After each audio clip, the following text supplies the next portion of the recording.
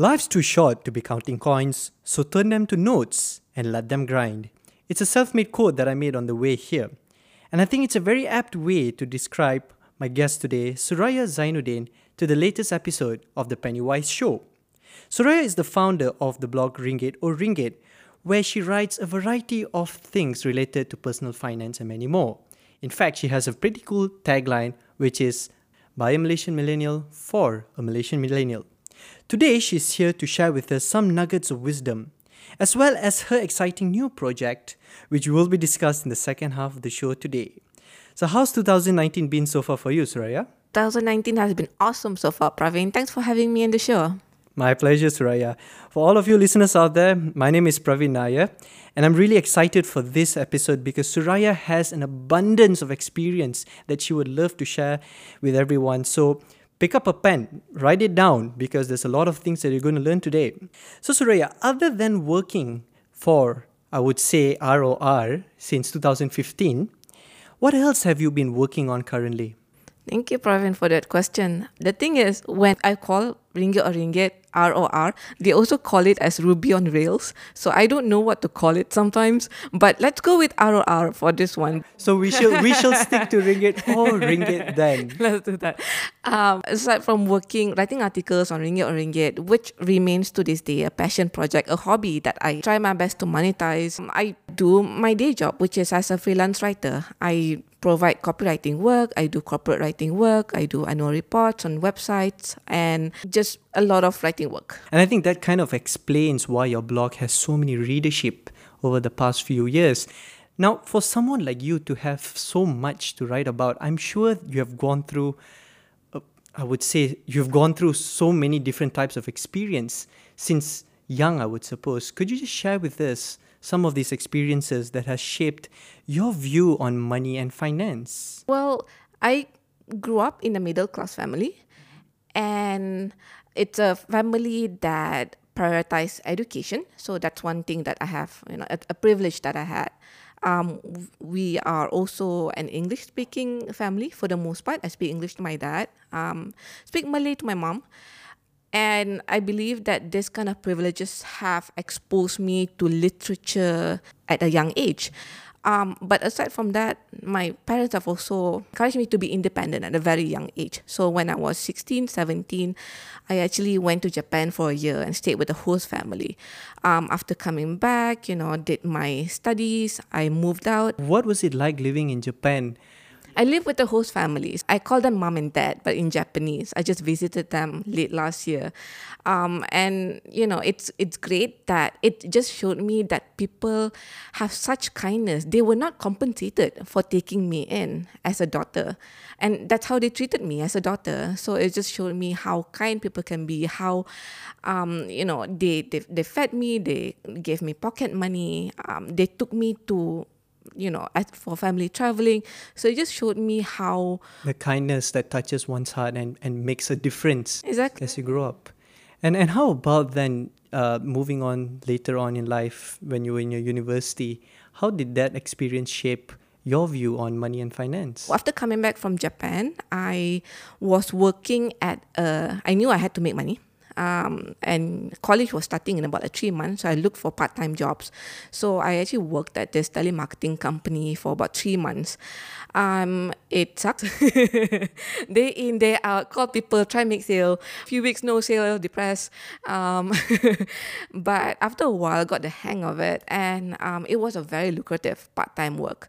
In those 3 months, I believe I earned something like 10,000 ringgit, which actually kick-started the whole emergency savings and set out a very good foundation for my adulthood. So throughout college and uni, I still worked part-time jobs, took up what I can. At what age did you start having this emergency saving fund in mind already? My parents were generous with their duit raya. Of course. My parents were as well. Always look forward to it every year. Exactly. I believe I started having my own, started consciously growing them during that whole telemarketing job. So it's seeing money grow inside your bank account and knowing that, I had to wake up at 5 in the morning to take the KTM to go to KL, living in Shah Alam. So you knew already at that age, I was 18 years old. I already knew that, okay, this is hard. Money is hard to get.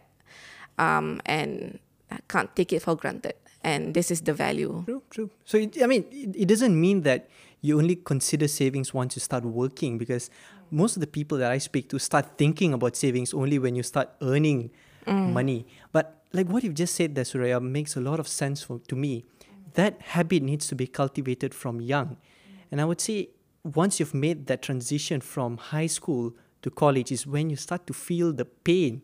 Because while you're in school, you could just go over to your parents and ask for money. But once you go to college, away from them, that's when things get a little harder. It did. Okay, so you've just shared with us about what you did during university. What about the early stages of your working career? During the early stages, after I graduated from my master's in corporate communication, I went all into the NGO line. So I worked in a few NGOs, a student exchange organization, a refugee organization, a women's rights organization, all in the communications line. And then due to circumstances, I moved to Ipoh.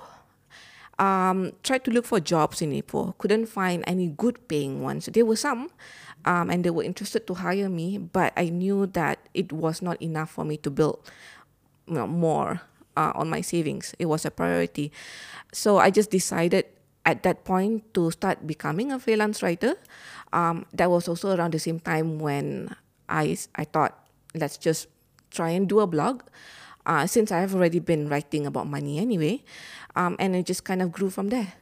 Now, I'm sure our listeners are eager to know, Suraya, because many of us may have full-time jobs. Yes. What's it like to be working as a freelance writer, or in any case, working in the gig economy? How has it been for you financially wise? Okay. I like to repeat this because it's true. It's hard until it's easy. And the reason why I say that is because there are a lot of little small things that you take for granted when you are, especially for someone who is used to paid employment, right? You know exactly where to print, you know exactly where to get medicine, for example, or claim insurance. So all these little details, you have to handle it yourself once you are self-employed. And laying down that foundation might take months, if not years. Right? And building on your contacts and, knowing exactly how to do the admin work that now you have to do instead of the HR team, right? Yeah. So until you lay down all of this foundation, it's going to be super hard. It's going to be super tough because one, you don't have the skill sets to perform those things. There are reasons why big companies have different departments because one person can't do it all. But until you have figured it out, and when you do, and by that point, you have enough referrals, you have enough recurring income, you have automated certain processes, you know how to do your accounting, then it suddenly becomes easy. And then suddenly you see, oh, hey, waking up in the morning and you have a system in place and things have become habit. And you no longer feel that you are overwhelmed with the tasks that you have to do. So at that point, I can safely say it takes a while. Again, it takes a while. But when you get there, you'll get there. And it's a really nice place to be in. Did you ever have any regrets? Yes. When the pain was was very apparent? Yes. So during the first few months, I didn't make any money. I was really down about it. Because the thing about being freelance writer at least is that you have to pitch a lot of articles and a lot of potential employers, right? And especially as a freelance writer, there are a lot of places that advertise looking for writing work. Yeah. You are competing with people from companies like India and Philippines where they are willing to churn out articles, for example, for like $2 per article, $5 per article, $10 per article. And you looking at them like, oh my goodness, how am I supposed to be? That is super low. That is crazy low. If you think about it, one article, depending on the length, right? But it would take you a minimum 2 or 3 hours to finish. A long one would take you a few days, up to a week. right? With full on research and things like that. And then you see all these job platforms and you see a job offering like articles for like $5 each. And then you see there are 100 over applications and you feel quite You feel demotivated, right? yeah, Because yeah, for the yeah. amount of effort you're going to put in, exactly. this is how much you will be Exactly. compensated. And you're not even sure if you're going to get the gig. Exactly. And like I said, by that point, you don't know what you don't know. You don't know what is the usual rate, Yeah. right?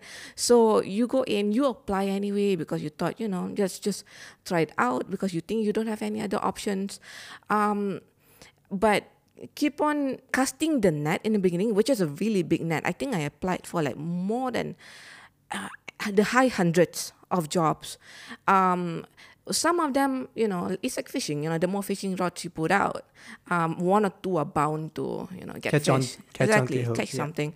So I got a couple of jobs, and those jobs led to like building my portfolio, writing portfolio, and those became more jobs. And you just kind of built on that and built on that and built on that. So I think to just summarize that whole experience today, you would just say it's going to be painful at the start, but you just got to persevere and keep looking out for more and more and more. And eventually, hopefully, someday you would get a hit, I would say. I'm just curious to know about your blog for Ringgit or Ringgit. What is it that runs through your mind before you write every article? Before I write every article, Yeah. every article is kind of situational. Sometimes the ideas just jump out like the night before, and I just write it out, finish it, and post it the next day.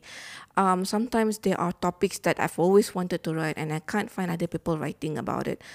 Sometimes it's a slightly different take on what is already existing out there. Like, for example, you would see articles about side income ideas. Right? Correct. And they would list out, for example, like maybe like 10, 20 ideas. But I've never found articles where it says, oh, okay, so this one person have tried all of these ways. I wanted to read something like that. Essentially, I write articles that I personally want to read.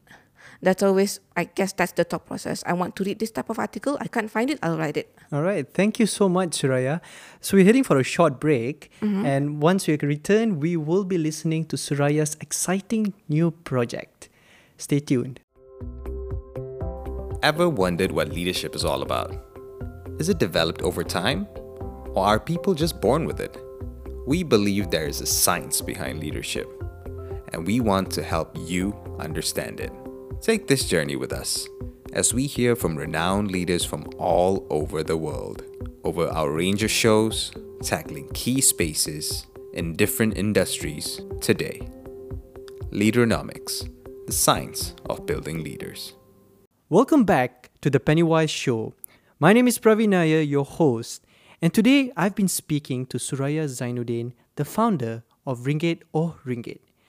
In this second half of our episode today, we will be touching on her latest project, Money Stories. Sounds very exciting, isn't it? Money Stories. Could you share with us, Suraya, what inspired you to start writing Money Stories? So, Money Stories from Malaysians, Volume 1, is a short story compilation, right? It's a book containing 10 short stories, all with the same theme, which is personal finance.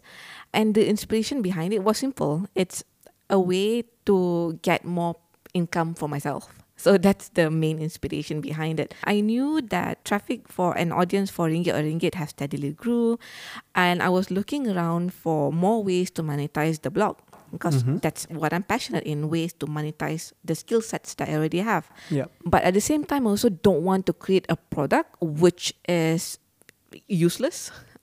I wanted to have meaning, right? And as much as possible, I want people to participate with the process with me. Since the audience is from there, I wanted some sort of a participation thing going on. So I thought of doing a book, and I knew that I wanted people to participate in the project in a way that makes sense. So I did a writing competition to source for the short stories. I received about 40, close to 50 entries. I selected 9, and then I contributed 1 short story of my own. Of course, from the author. Right? From the author, exactly. And then compile that and published it as a book. How long did the whole process take from Ooh. ideation to Oh, realizing it? Okay. What were the kind of challenges, the roadblocks that you had to face? okay. There were a lot of roadblocks.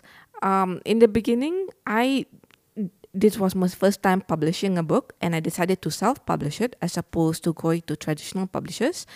I didn't know what the hell I was doing. But the thing is, I already knew that it's going to be hard. But I also wanted to turn it into an opportunity to learn something new, which is the process of self-publishing a book. So everything from like running the competition, finding out how to do it effectively in a way that's fair for all, trying to do all the editing and proofreading myself, and then failing, and then bringing in an external editor to bring in the professional touch, because obviously, you've been looking at the same document for many, many hours. So you needed someone professional to do it instead of DIYing it yourself. Putting together the elements of the book required a lot of input related to not just the design of it, but also not just the design and the focus of it, but also the distribution. I had to look for how can I distribute this book in a way that is most cost effective for myself and also the audience. How do I accept payment from readers? How do I launch it? Do I need to launch it? Do I need to do in real life type of launch? So all of these things are challenges that I'm going through at the moment, but I can honestly say that I'm having fun figuring it out. That's great to hear. That's really great to hear. The fact that even though you've been through so many roadblocks, you feel a lot of joy in doing it. I do, yes. That's really great to hear, Suraya. What about the capital expenditures that you've had to make in making this project a reality? Today, I released an article explaining just that. So, because during the 10-day pre-order sales, we actually sold more than 350 copies of the book. And was that above expectation? I expected we would generate something like 5,000. My goal was 5,000 ringgit in sales, right, in 2 weeks. But we actually exceeded 10,000. So I'm blown away by the support received. I broke down inside the article everything that I spent on the making of this book, from printing to the cost of the designer, to the editor. I bought a one-on-one coaching with an editor. In the process of doing the book, I wrote about the logistical expenses that goes inside it. I wrote about the payment gateways that I'm using, and the plugin, the exact plugin which I use to collect payments from Ringgit or Ringgit website. So you have to realize that, like, for traditional publishers, say for example, if you go to MPH, right? Okay. You as an author go there, like, here's my draft, here's my manuscript, and then MPH will be like, oh, okay, so we'll print it, we'll publish it, we'll distribute it, wait for a check, right? Well, I'm doing all that work now. Now, with regards to why you started writing the book, right? Like you mentioned, it was revolving around personal finance. What were the other ideas that you're trying to explore through this book? The overarching theme is that everyone have money stories to share. Right? We live in this culture where we have like authority figures telling you always about what you should do with your money, giving you advice. Some of it is good advice, some of it is bad, some of it scam people out of their life savings. And I believe that all comes from the fact that for some of us, we have not been encouraged to talk about money in our life. We have been, the word money is taboo, has been thrown around a lot. Yep, but I it's agree. not. But it's not.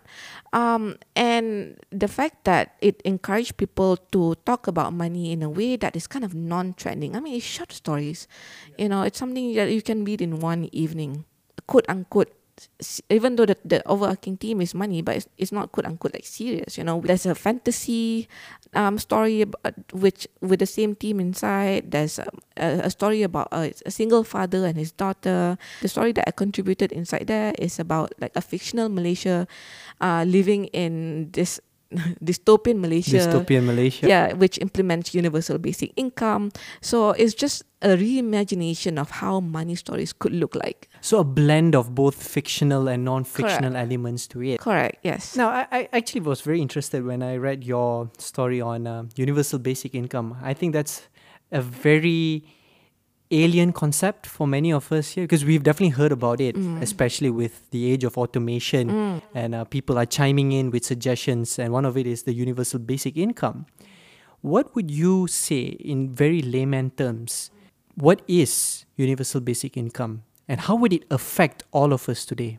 There are pros and cons to universal basic income. So for listeners out there who have just heard of this term for the first time, universal basic income is the idea where in a society, money, a set amount of money, enough to live on, is given to everyone in society regardless of their financial status. Right, whether you're homeless or whether you are CEO, you get the same amount, and this amount will cover, is just enough for your living costs. The idea behind universal basic income is that it will eliminate a lot of financial related stresses, especially for in Malaysian context, B40, stress related to housing, to health, to food, to, all of these things. What would happen if society lives without this type of financial stresses? That's a concept that I find very interesting to explore. What would happen if people are not desperate in their lives?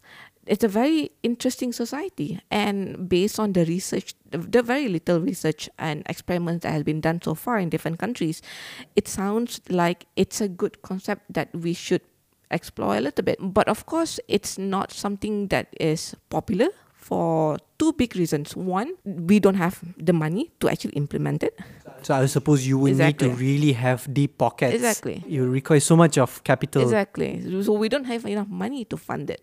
So even though like the benefits are great, lower crime, higher health, and all of that, well, we don't have the money to fund it. The second reason why it's unpopular among certain people is the fact that people always go back to, what if they use the money for the wrong things? So all of this micromanagement of thinking, we don't believe that you will use the money effectively, so let the free market dictate how you should live your life. This is what I think you should be doing with the same amount of money that we're getting. Exactly. But the thing is, they have merit too. I mean, we have, like medical experiments where they give out, say, for example, money to drug addicts, right?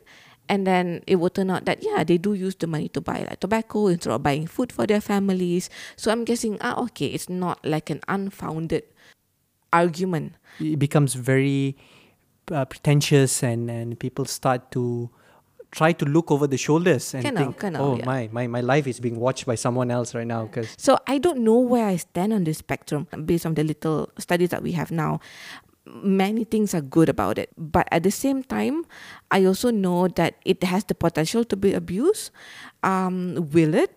The answer is yes, probably by a small segment of society. So in my story, actually, I explore how does the abusers look like in that kind of society. Yeah, with all the interrogation and inspection being done. Yes. It's a very interesting concept, because when I was reading it, I could feel the fear within it, the other alternative that you're presenting to the story, right? The fear that the main character feels all of a sudden in that situation. And it's very clear to me that if we are going to implement or go on the road on something as very radical as UBI, a lot of changes are going to happen. With that, Suraya, why should one read money stories when there are many other options out there? I mean, if you go to a bookstore, you would find so many different types of books on personal finance. So why should one pick up money stories and flip through it, like you said, in just one evening? The honest answer is that there's no other personal finance literature like Money Stories from Malaysian Volume 1. The honest answer is that I consume a lot of personal finance content, and I literally just produced a book that I can't find anywhere else. I wanted to read stories that are related to the theme of personal finance, but reimagined in so many ways, again, from like fantasy to real life to personal life to real life experiences. And I couldn't find it. The only ones that you can find in market is about like how to pick stocks and how to buy property at a young age, and those are great, those are amazing, but those are also sometimes a bit too heavy and dry, and I just wanted to create something, what's the name, edutainment kind of content. If we love stories, humans love stories, and if I can further the money concepts in the form of stories hidden in them, then that's it, that's the aim. Now, I know I'm putting you a bit on the spot, Suraya, but if you could add in another story, into the volume, just share with us very briefly, what would that story be about? In the process of doing the story, I suffered like the longest writer's block ever. So I rotated between different angles before I eventually went into the whole UBI kind of storyline. I really wanted to do two stories. One is about an LGBT character in Malaysia. And the whole, being hidden, but also making a living. Another one is about a sex worker, also based in Malaysia, and how he or she works and finds clients and files taxes and going through about his or her daily life. So I wanted to go through with these two storylines, but eventually I decided on another one. Because you had to choose one, I suppose, right? Well, at least we know what was the precursor to what you have written in the book, and we've known the different ideas, so hopefully that will come out in volume 2. So Suraya, with all that said and done, how can one purchase Money Stories? Thank you for asking that very important question. You can purchase it at Ringgit or ringgit.com. I've decided to just sell them all through that platform. And it's simple, it's like easy checkout kind of card system. It's like an online store, kind of system. So you've heard it right there, listeners. If you would like to get a copy of Money Stories Volume 1, written by Suraya and a whole other bunch of talented writers, you can get it through Ringgit or Ringgit, and voila, enjoy the reading. Now, before we end, Suraya, I would like to ask you a very simple question, and one that I like to always ask my guests in the show. What would be your one nugget of wisdom to our listeners out there? If there's anything that I would love to end this show with, is that never ever stop learning. Never ever think that you know enough. I certainly don't consider myself wise despite giving this nugget of wisdom. I would never... A very sharp disclaimer there to our listeners. Yeah. Based on experience, every time I thought I knew something inside and out, and then something else happens, and then it just flipped my world all over, and I knew that I just didn't know enough about the subject. So you just have to keep learning and be open to possibilities. So thank you so much, Suraya. That practically wraps up our episode today. It's been an absolute pleasure speaking to you. I think I personally have learned so much, and I hope to our listeners out there, you've had a great time listening to us. So stay tuned for our next episode. This is Praveen Nair, the host of The Pennywise Show. You've been listening to Leadernomics FM, the science of building leaders.